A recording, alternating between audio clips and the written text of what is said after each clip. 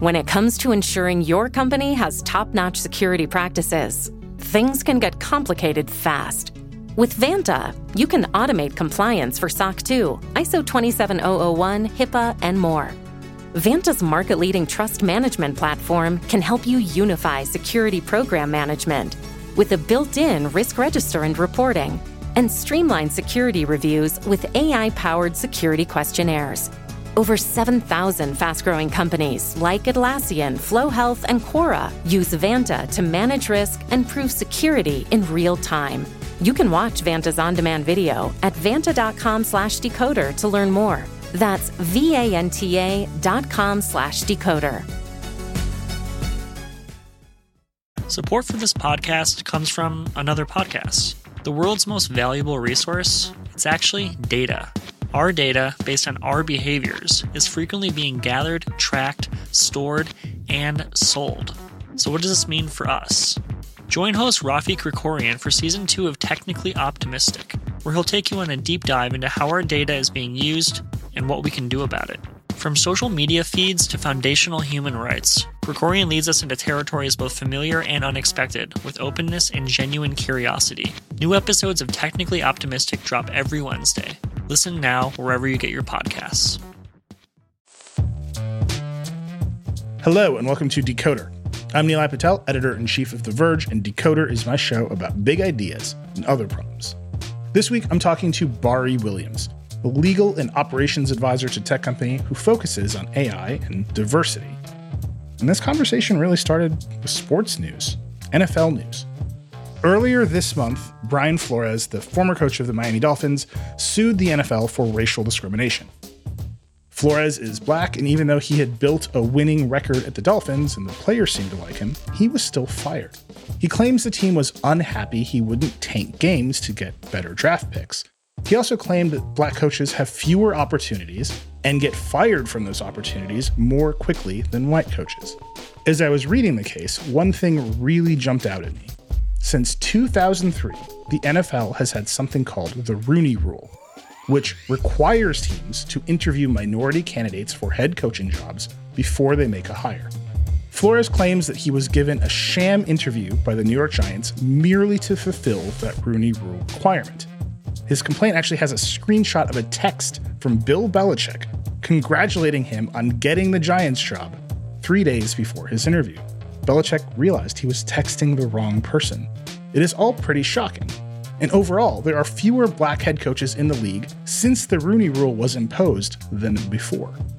The reason I bring this all up is that the Rooney Rule is often cited as an example of a worthwhile diversity initiative, something that other companies should try and emulate. But here, it seems to have failed in catastrophic fashion. I wanted to understand why. And it's important to understand why. As Decoder listeners probably already know, the world's biggest companies have a diversity problem. There are only 4 black CEOs of Fortune 500 companies, 4 out of 500. Those companies struggle to retain and promote black talent, and attrition of black talent in tech might even be increasing. The attrition of black women from Google, for instance, jumped last year, and there have been extremely high-profile exits of black talent from places like Pinterest and Coinbase as well. It's also important to point out that having a diverse workforce isn't just diversity for diversity's sake.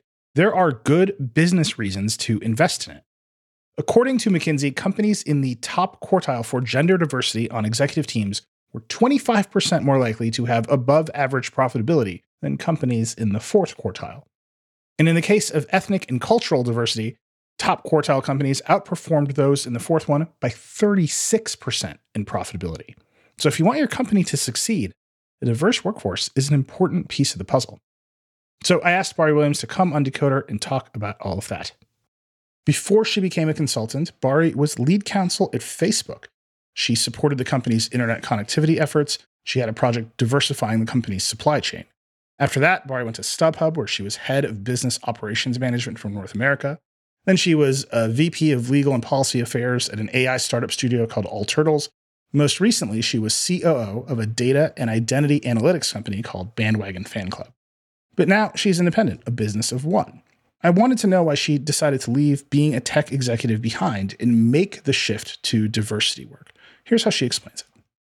I wouldn't say it's necessarily a shift. I think it's a both and, not an either or. For me, I think the shift, if we can call it that, is sometimes you get people to be more agreeable when you are advising them as opposed to being an employee. And it's also why I kind of believe that you can do more good by advocating for diversity by not working in a diversity role necessarily. I also wanted to know how Bari's business worked. What does she actually do for clients, and how does she measure success? She gave me an example.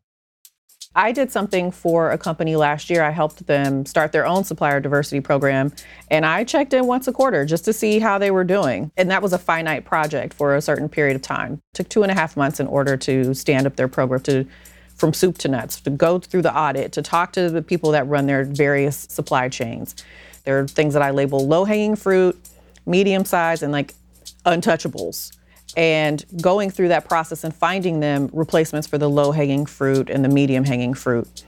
And then seeing them switch to those and kind of working them through the process of how to do that, even helping them craft appropriate RFPs for those, and then kind of let them fly. I continue to do check-ins once a quarter to see how they're doing, and they're doing great. It's been almost a year. It'll be a year in March when all that was completed. They've replaced a good number of the low and medium hanging fruit. So I'm happy for them. One of the more surprising things Bari told me was that it's impossible to build a standard set of metrics to measure success. Because each company is different, but so is each industry. Software companies and pharmaceutical companies just can't be held to the same standard for everything.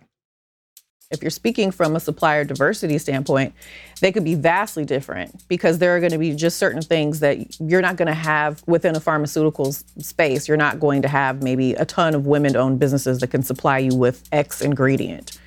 The other thing that's kind of an unspoken but very prevalent thing is it's nepotism and it's glad handing, and it's, oh, I didn't do any due diligence, or no, we didn't do an RFP because, well, that's my brother-in-law's friend. And so he just referred him, and so we hired him. It's like, do you know his credentials? What, is he charging market rate? Have you talked to any of his prior customers to get any feedback? Like, how did you come to this decision other than, well, that's George's friend, Chad. So we hired him. Anyway, as you can tell from even that little exchange, there are no easy fixes in the type of work Bari is doing, and she's very aware of that. So she does a lot of diligence at the outset to make sure that if she's going to advise a company, they actually want to change. Before I decide to advise or work with anybody, I like to make sure that they're actively engaged and going to be participating in this work, and that it's not you're asking me to come in and do a quick fix and put a Band-Aid on something. I'm not in the habit of putting Band-Aids on bullet wounds. So, if you're not going to be participatory, I don't want to do it. And essentially they'll contact me and want to usually figure out one of two things. It's either recruiting or it's retention. Sometimes it's both. And what I tell people is that you're neglecting 3 other things when you're just focusing on employees. Diversity, I always call it a 4-legged stool model. So you have employees, you have your customers, you have your suppliers, and you have your board members. People always forget about the last 2, and they definitely forget about board members. Okay, now I've got a little background on what Bari does, so we're going to dive right into the bigger issues. Bari A. Williams. Here we go.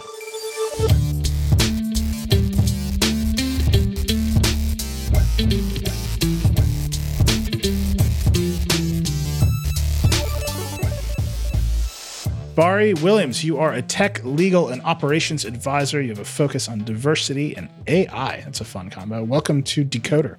Thank you for having me. There's a lot to talk about. You and I are talking just the day after Brian Flores, the ex-head coach of the Miami Dolphins, sued the NFL for racial discrimination. There's an overwhelming amount of things to talk about in terms of how organizations and companies are structured and the processes we have to create level playing fields. But let's start with the Brian Flores news. I mentioned in our intro that Brian Flores was interviewing for the open head coaching job of the New York Giants, but it seems like he only got the interview because of the Rooney Rule. The NFL is 70% black players, but when you get to the coaching staffs, offensive, defensive coordinators, head coaches, general managers, it's pretty much all white. So the Rooney Rule, which says they are supposed to interview minority candidates for coaching positions, is often held up as a model. I hear from all kinds of companies are going to have a Rooney Rule-like system. But in this case, it turned out the Giants were only interviewing Flores because they had to. That's at least his allegation. And he had no shot of getting that job. Why do you think it played out this way? Because it's a box checker. It's not a real mandate. It's, oh yeah, of course we're going to interview some diverse candidates. Yeah, great. And then they go ahead, interview the person, and then end up hiring the white dude anyway. So for me, it's interviewing in bad faith. That's essentially what it is. So what you're doing is you're not really interviewing this person because you want to give them the job or if you even think that they're capable. And the funny thing about that, and I did see that text, is that he hadn't even interviewed yet. Yeah. So it's like you're congratulating, I don't know what to call him, Brian D.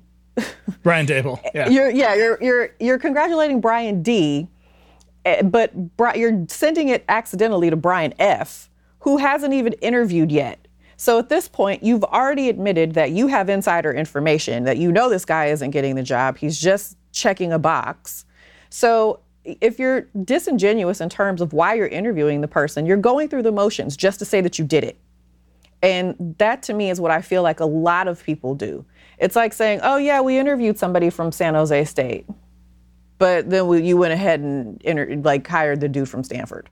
But how do you bring actual accountability to that? Because I think this story is explosive. I think it's going to have long-lasting effects for the NFL. But it is true that the Rooney Rule has been held up as this model of we are going to make sure that our hiring pipeline is diverse and the exposure over time will fix the problem. We're going to force these people to seriously interview minority candidates.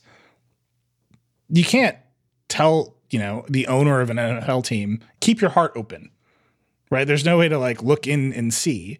So how do you bridge that gap? Because the promise of the Rooney Rule is simply the exposure will make things better. We're gonna mandate this kind of exposure and this kind of conversation. It hasn't worked out, but I don't really know what the next step is. Yeah, I don't know necessarily that you can force people to have any type of accountability with that. I think the hard part with that is it's very much an insular club. It's analogous to tech in certain ways, but it's very much who you know and what are your credentials in terms of where else have you been before, who can I back channel to find out about you. And the problem is a lot of these diverse candidates are coming in and they don't necessarily have those same networks and those same connections. So even if they have a stellar interview and even if they got the interview via the Rooney Rule, but then they knock it out of the park, there's still a ding that no one is going to actively say, well, but you don't know X, Y, and Z person, or you didn't study under this person, or you didn't coach at one of these SEC elite schools beforehand, or you didn't do insert thing you didn't do here because you don't have equitable access. And so I don't necessarily think exposure is enough. I mean, it's going to take actual results. And one thing that I always question is who's on these interview panels? And that's something that when I do advise companies or do trainings with them, I call that inclusive interviewing. If you have a list of standardized questions and you don't deviate from those, there has to be some type of standardization to ensure it's not just enough to give them the interview, it's what are you doing in the interview? Who's on the interview panel? How are you rating and assessing these interviews after the fact? Are players involved in helping make this decision, or is it just left to the front office? Because the players are the ones that are going to have to deal with this person the majority of the time. And I would be very curious to understand, how many, if any, of that 70% of Black players in the league are getting the chance to participate in some of these interview rounds, and how often and how many of them. So I think it's not just exposure, but you're going to have some kind of inclusive standardization of how you're interviewing these people. And that goes just as well in tech.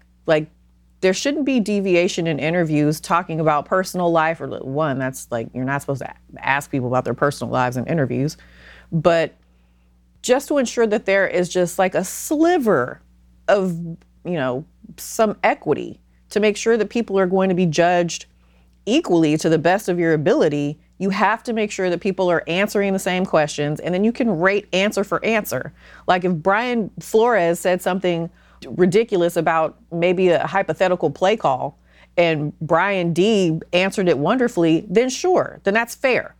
But if it turned into something else where, they're shooting the shit, that's not a fair interview. Yeah. Let me bring this to tech, because I could talk about the NFL and this lawsuit all day and all night. I could too. I think one of the things that happens, particularly to young leaders at companies, is they have a negative connotation around their diversity person or their HR person. You see them coming and it's bad news, or you're going to be made slow. And now you have to sit through some training, and we're all remote. So the training is just like you're in your house and you're watching a video where someone is telling you you're not doing a good job or you should feel bad. Often the proposals that I've heard often look like the Rooney Rule, which the reason I'm so interested in it is because now we see what kind of failure it is when it's not taken seriously. But then when it comes to tech, one thing that just leaps out at me is tech is diverse, but not in the way that we want it to be. 53% of Facebook's technical roles are Asian people on Meta. I don't see that diversity reflected in their product. I don't use any of Meta's products and think, wow, this company is diverse. It actually has more people of color in it than not. And there's just a disconnect there that I've never been able to wrap my head around. Why do you think that is? That's a good question.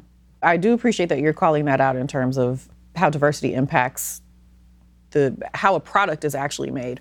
I mean, you could even see something like that just as simple in terms of like beta testing. Like, did anybody beta test this before you shipped it? Because it doesn't work.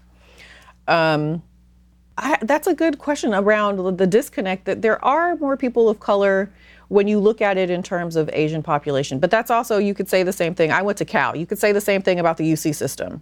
Mm-hmm. But I think what people are aiming for is to see more diversity within that diversity, if that makes sense.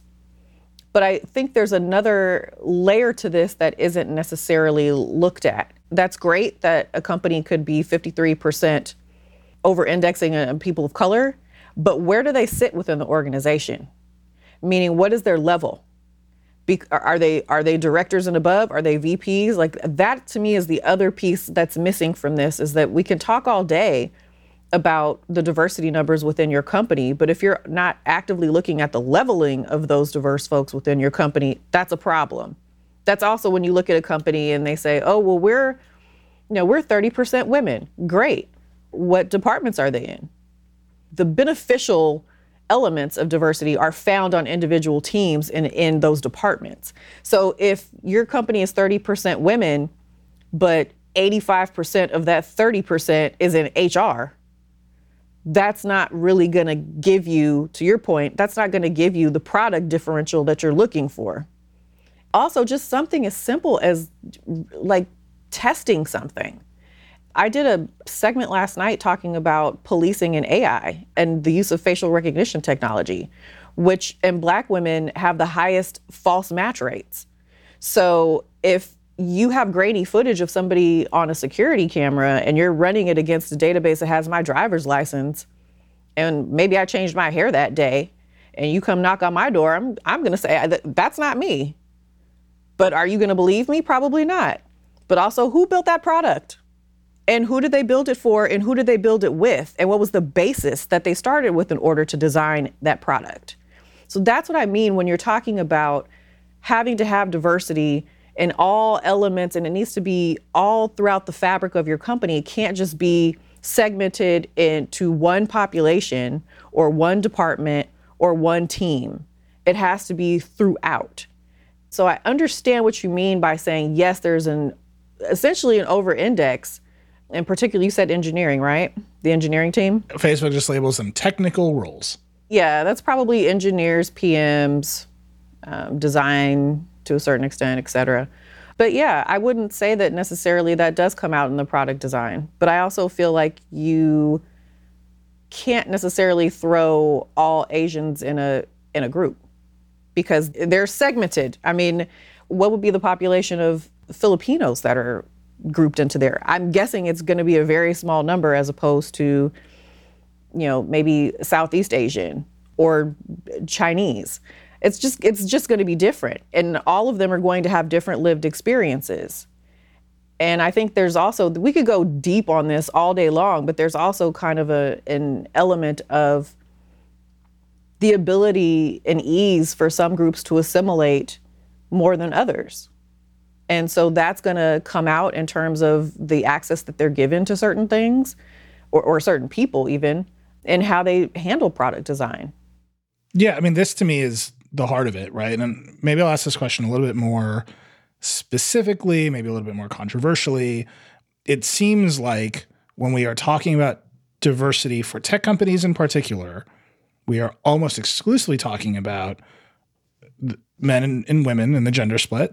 And we are definitely talking about Black people and Latino people. And we are very rarely talking about South Asian people or Asian people because those groups have managed to kind of succeed in large numbers.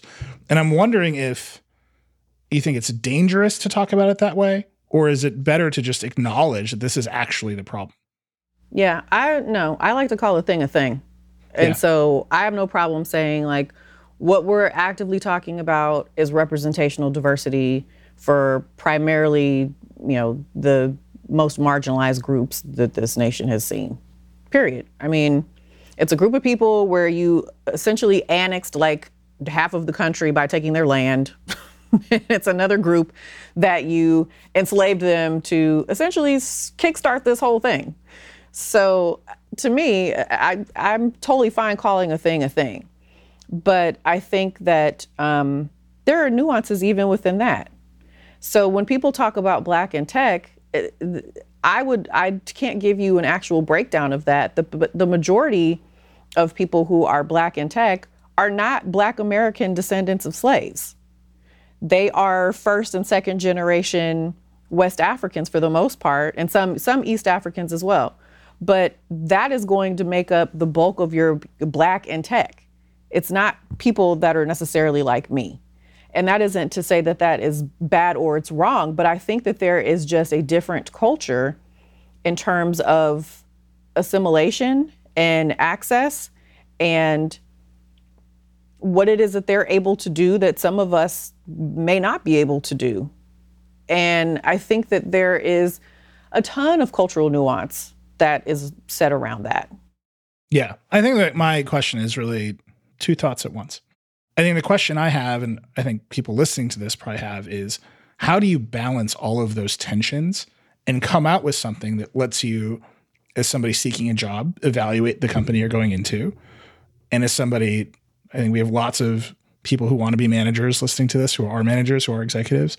How do you make those decisions fairly without raising those red flags? Yeah, I think to what level, I wouldn't get super granular on something like that. Yeah. I think the answer to your point is, yes, we want to understand gender, or, if someone is non-binary, we want to understand all of those things.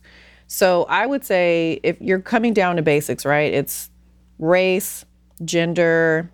I would throw age in there because particularly if we're talking about tech, it's like once you hit 38-ish, people start side-eyeing you. Like, oh my God, I'm move doomed. along, grandma. I'm out. Right. So I would look at that as well, because tech is always thought of as like a young person's industry. And it's like once you hit 38, 39, people really are like, can they really innovate though? And the answer is yes. Yeah, I would say in sexual orientation, if people feel comfortable disclosing that. And I say those to me are basics. If people want to talk about their country of origin, I would maybe take it a layer there and then done. Because I think once you start slicing and dicing, to your point, it does begin to feel like a tit for tat. And there are some intraracial conversations that go on about this. I've had this conversation a ton of times in terms of like Black in tech and what does that actually mean? And if we're talking about representation, it's like, yeah, but there's some issues or intention around that, where it's like, okay, well, these are not Black descendants of slaves who are taking the majority of these roles. So what does that mean in terms of adequate representation of Black in tech? Or now how are we defining Black? We can go down this rabbit hole all day long. I'm not going down that rabbit hole. But I'm saying no one should go down that rabbit hole. That's what I mean. And so if you're really trying to just come out with something that is clean and digestible at the end of the day, I would say segment it just to at least race, to country of origin. People are comfortable with that, and move on. Okay. Well, the reason I wanted to spend some time on that is the situation in tech. It is not necessarily the situation in other industries, but it is very much the situation in tech that you have, kind of oddly, like a number of huge companies led by South Asian men. They have kind of like entirely white management layers underneath them. And then they are trying to diversify in lower layers of the stack. And I say the stack, I mean, customer service is easy to diversify, right? Like custodial services, they're able to diversify, and they kind of bundle those numbers together. But you started out by saying you also work in AI, and that is... there's a lot of those functions that are just going to disappear for a lot of companies over time. So how do you see that? Because that flywheel for decision makers now is going to get very difficult. Yeah. There's a McKinsey report where it was talking about AI, automation, and robotics is going to take 5 million jobs from Black Americans by the year 2030. And I think there was a separate one for Latinx, and I think that was around 7 million. And so that begs the question of like, what is the responsibility, if any, of some of these companies to engage and help with job retraining skills, or, you know, or deciding that you're going to recruit a different way for different positions from different places? Like, does everyone have to go to Stanford, or can you take somebody from a coding boot camp?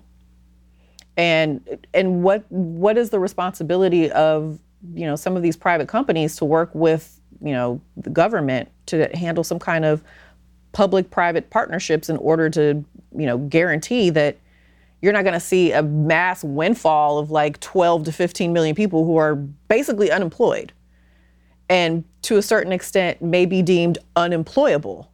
So how do you rectify that? And is that the job of the company? You see people wear 5, 6, 7 different hats within their lifespan at a company, because that's just the nature of what the business may need as it evolves. Why can't you do that with someone who didn't go to Georgia Tech, but may still want to learn, and you afford them the ability to learn on the job? Maybe they spend half of their time doing something that they already know how to do that you may be phasing out, and the other 50% of their time training them to do something else that you know that you need, or it may evolve into that direction. So I think there's gonna have to be a kind of a reckoning in terms of a more creative way of how you go about finding talent and retaining the talent and training the talent. We need to take a quick break. When we come back, we talk about the diversity pledges made by big companies in the past few years and whether they've delivered on any of those promises. Support for Decoder comes from Mint Mobile. Imagine you're at a very fancy, expensive restaurant, and as you're browsing the menu, wondering how you'll afford anything on it, you notice the filet mignon is a mere $10. At first you think jackpot, but then you immediately think, wait, what's the catch? Now, what do suspiciously cheap steaks have to do with your cell phone bill? Well, we're used to seeing quote-unquote great deals from overpriced wireless providers, and also thinking, what's the catch? But with Mint Mobile, there is no catch. For a limited time, their wireless plans are just $15 a month when you purchase a 3-month plan. You can get this new customer offer and your new 3-month unlimited wireless plan for just $15 a month. Go to mintmobile.com/decoder. That's mintmobile.com/decoder. Cut your wireless bill to $15 a month at mintmobile.com/decoder.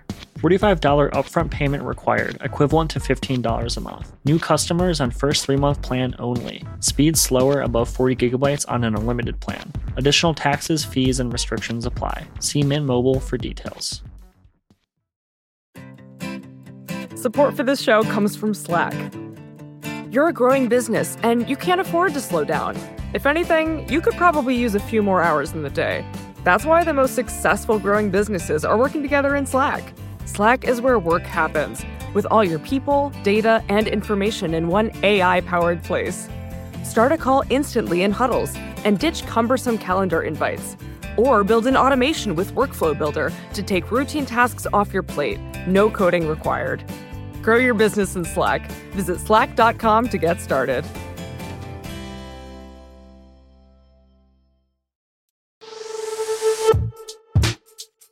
We're back with diversity consultant Bari Williams.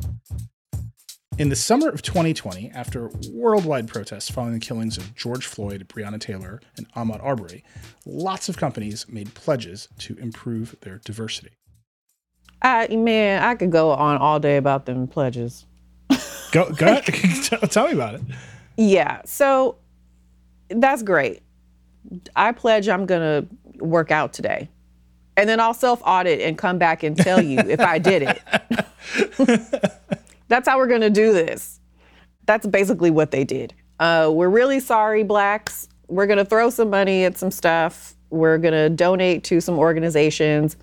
We pledge to have a 25%, diverse workforce by the year 2089 or whatever year they said.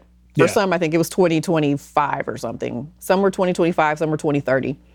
And then we're going to invest in founders and do more, business with diverse suppliers. All of that sounds great.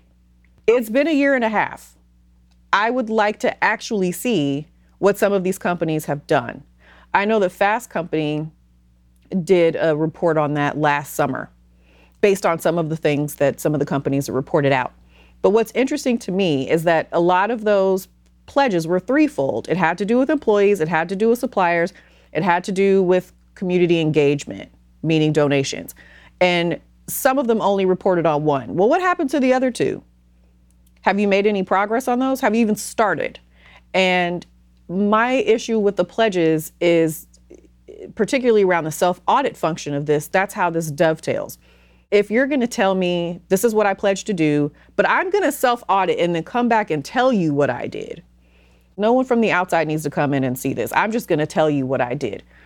That means you're going to cherry pick. And that to me that's an incomplete picture. That makes no sense to me. In order to authentically and accurately say that this is the progress that you made, if any, you need to have outside auditors come in and assess this. Yeah. And I'm just not certain. I mean, I have high hopes, but I'm also curious who's handling all of this work. Who's handling all of these pledges? Is that something that the diversity team at these companies is tasked with? And if so, this is in addition to the stuff that they're already supposed to be working on, right? So, who's actively managing this? But you don't see a connection. To me, they all made the pledges and yep, they're all self-auditing, which is very good. But it just seems like the opportunity of, boy, we can distribute our workforce. We can retain people who feel unhappy in this office by letting them move wherever they want. And we can start recruiting in areas. We've brought up Atlanta several times now. Atlanta has a burgeoning tech scene, right? We can invest in Atlanta and say we can recruit here and you can work here. You don't have to move to our spaceship campus in California. I just don't see the connection between the two. It doesn't seem like they've taken the easiest possible answer, which is everybody is working remotely or you can support a more remote workforce in this country. And that can really help your diversity problem. Yeah, I think that's definitely the answer. People just haven't embraced it yet. And I think part of it, though, is just practical in the sense of real estate. Like if you're Google and Facebook and Apple, you didn't spend all of that money on all of these buildings for people to not be in them. So I think just from a practical standpoint, I completely agree with you that I don't think the majority of people want to go back to an office, at least not 5 days a week, maybe 2 or 3. But I think to some extent, there's no way for them to let go of these buildings. And in order to justify retaining them, you got to fill them. So my guess is there will be some, and that's why what I've seen so far with some of these companies is some of the positions are allowed to remain remote and some have to be in office. So I think that's probably what you're going to see continue to happen. it's an interesting spot from Facebook's standpoint. They bought up a ton of land and buildings surrounding, well, they had the first main campus, which was the old Sun Microsystems campus. Then they branched out with the Building 20 across the street. Then they kept going further and further down the blocks into like East Palo Alto. So now you also have a gentrification narrative where it's like all these people got pushed out and left for buildings that are sitting empty. That's not like the story that I think anybody wants to tell. So my guess is some people are going to have to come back. We were just talking about Google, Facebook, and Apple wanting to keep people in their offices, but these companies are almost like a gradient, right? You start at the bottom levels and maybe they're a little more diverse there. And then as you slowly look towards the top of a company, it just gets wider. Why do you think that is? I would say it's twofold. So you have one issue around, again, it's going to be access and network. And the other part to that is it's going to be due to that access and network. Do you have a sponsor? And I think that gets lost in the shuffle for a good number of people. Is you may have a mentor, but a mentor and a sponsor are two different things. A sponsor is somebody that's going to talk you up and give you props in rooms where you're not there, in rooms that you may not even know exist. And people don't tend to have that, particularly, I would even say particularly Black women don't have that.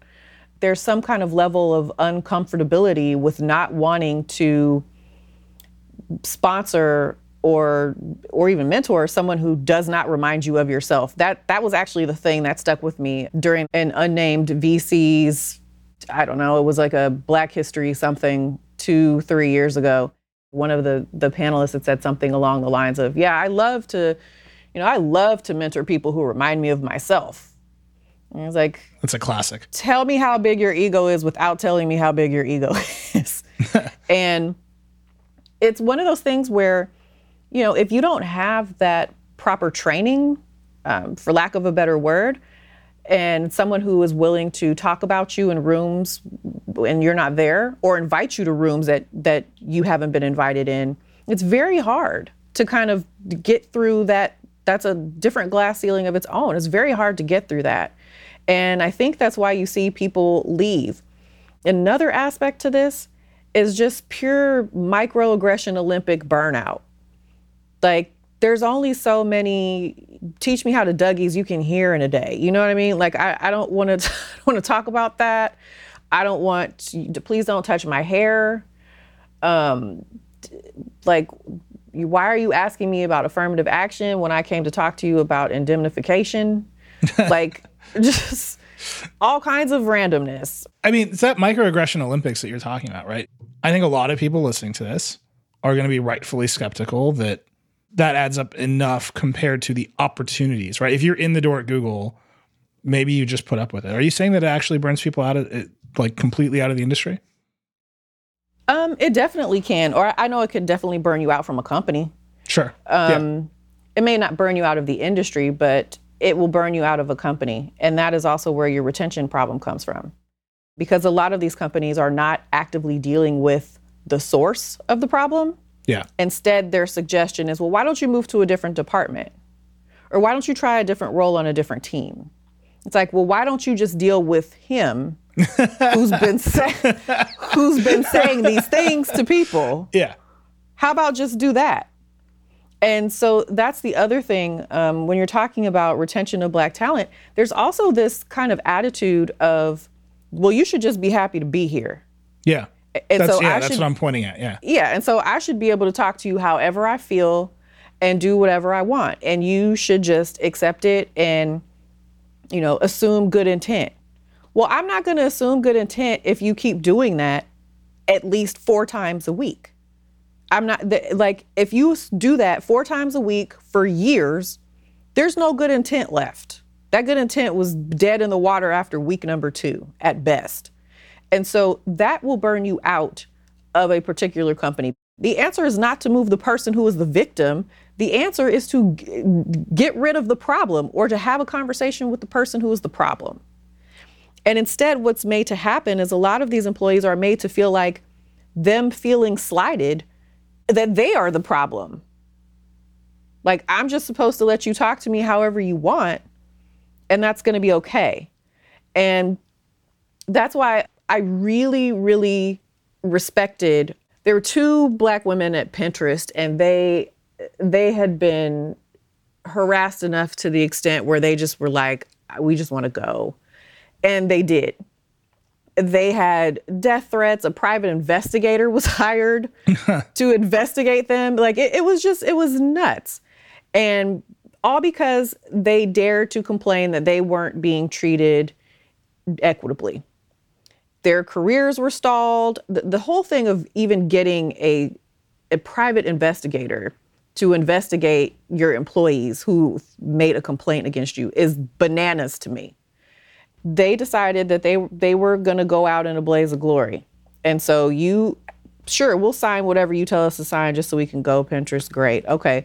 Also, we're going to tweet about it and we don't care. So if you want to use your clawback clause in that and get your money back, sure. But now everybody knows how you treat people. Yeah. And that led to the Silence No More Act in California. Prior to that, it was pretty common for tech companies to make people sign NDAs in order to keep their severances, which prevented them from speaking out about harassment. Silence No More made it so that NDAs can't prevent employees from speaking out against racial discrimination. Yes, and one of them helped write it. But just in case anyone listening has any ideas, that is not retroactive. So it is only good from January 1st of this year. We need to take one more break, but when we come back, we'll talk about whether remote work is helping or hurting the diversity situation.